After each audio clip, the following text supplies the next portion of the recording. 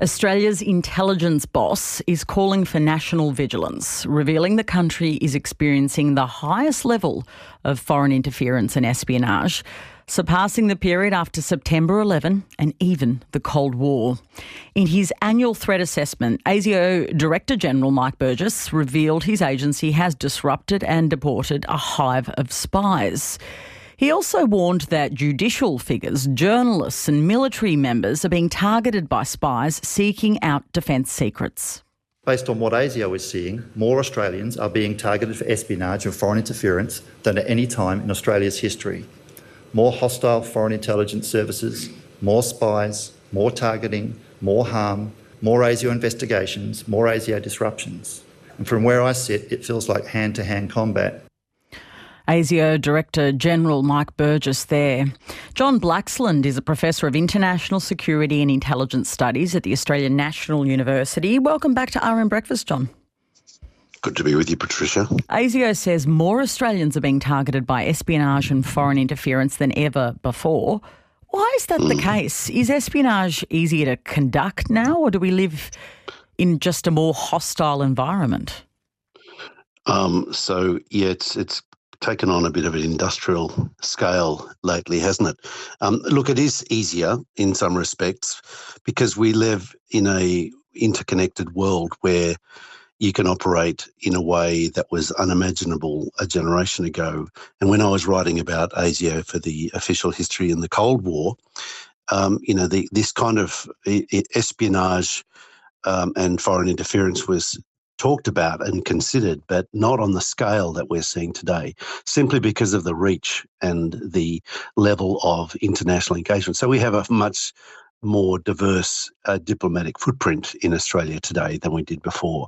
A lot of the embassies are substantially better resourced, better staffed in terms of people, and have a quite significant intelligence dimension to them. So there's a lot of undeclared so-called diplomats out there, which Mike Burgess was calling out, and that is generating considerable challenges for industry, for government, for businesses around Australia. Yeah, he called it out in pretty chilling terms, I've got to say. What does the espionage he's talking about actually look like, and who are the foreign actors behind it all? Yeah, no, it's really interesting. He gave probably the most articulate explanation of espionage and foreign interference I think I've ever heard, actually.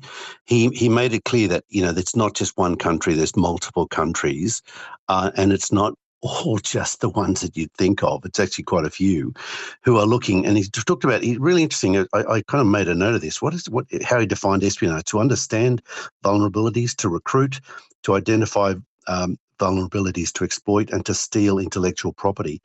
And he said espionage is deliberate and damaging, and he kind of railed against those who see it as no big deal, as something that can be tolerated or ignored or safely managed. He was saying basically it takes away our sovereign opportunities and options. It steals advantages of investment in research and development. It damages the economy, sends companies bankrupt. It undermines our ability to defend ourselves militarily. It's a reconnaissance tool to shape disinformation. It can enable sabotage and more espionage, and it can generate 1,000 different effects that chip away at our sovereignty. So it's like, wow, that's quite a catalogue of what espionage can do. And then on foreign interference, he says 3 key things: to shape political and business decisions to their advantage, to monitor, threaten and harm diaspora communities, and we've seen that to a certain extent in the public domain, and to manipulate messages through foreign language media and establishing community organisations. I was talking to a couple of people who are involved in monitoring some of these protests, and they're concerned that, in fact, diaspora community protests, for instance, are closely monitored and photographed, and then families of members involved in the protests are then subject to coercion and blackmail back home. So this is multifaceted, and it was a very sobering talk. And Mike Burgess, I have to say, for a guy who claims he's an introvert, really was front-footed in getting out there with a message that none of his predecessors as Directors General have had the temerity to do in quite this scale. Yeah, Mike Burgess says he was pressured by public servants, academics and business people to ease up on espionage operations. It was a pretty alarming claim he made. Are they really active in lobbying here? What's he trying to call out here? So, look, the problem is we have this dialectic, if you like, between our security and our economic interests. And there are businesses who are obviously, focused on the bottom line, understandably so. They're driven by their priorities.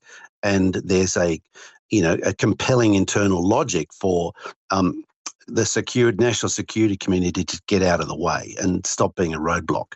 But of course, Australia writ large is more than just the economic industry interests of major corporations. It's actually about us as a nation, about how we position ourselves for the future and how we protect our intellectual property rights and how we protect our freedoms, our liberties and our, the idea of our open democratic society that we kind of often take for granted. And it's really interesting because, back in the day when I was writing about ASIO was criticised for being an underminer of the open liberal society that we value. And yet what we're seeing, and Mike Burgess I think articulates pretty well, is that yes, you've got to watch out, you've got to have checks and balances. And I think now we do after the Hope Royal Commissions and various other reforms over the last few decades. But essentially, you need an organisation like ASIO to be vigilant to protect an open society against what Karl Popper calls, the enemies of an open society. And there's plenty of them out there, unfortunately. A Chinese Communist Party linked group has become the first body to be forcibly listed under the federal government's foreign interference transparency scheme 5 years after it was introduced. Should it have been listed earlier? Is the legislation working? So, you could argue that it possibly could have been listed earlier, but I think it's, the bottom line is it's being listed now. So that speaks to the compelling nature of the rationale. We are, I think, in a pretty good place in terms of where we stand with legislation. Arguably, we've got more legislation now than ever on all these things, and some of it is good, and some of it is seen as a bit stultifying because there's so much legislation. I mean, who the hell is across it all? It's just Dennis Richardson, when he did a review of the intelligence community, found that there was just a massive legislation. But it was a little bit too challenging to actually try and streamline it. It's interesting also the cultural approach to legislation in Australia. We define things down to the minutest detail, in stark contrast to what I understand is the approach in the UK, where it's kind of more a principles-based approach to legislation. So we now have incredible minutiae articulated in legislation for all sorts of clauses and sub clauses of what can and can't be done and what can be monitored and how it can be countered or disrupted. So in some respects, that gives ASIO considerable power to be what he called a collector, an assessor and a disruptor. But of course, that has to be done in a measured way. It has to be done with checks and balances, and it has to be done in collaboration with other agencies like federal and state police forces. John Blaxland, thank you for your time. Good to be with you, Patricia. John Blaxland is a Professor of International Security and Intelligence Studies at the Australian National University. ABCRN helps you understand the world. Find more of our stories on the ABC Listen app. Hey podcasters, just wanted to mention, if you're looking for more stories about the law and justice without a whole lot of legal jargon, check out the Law Report on the ABC Listen app or wherever you get your podcasts.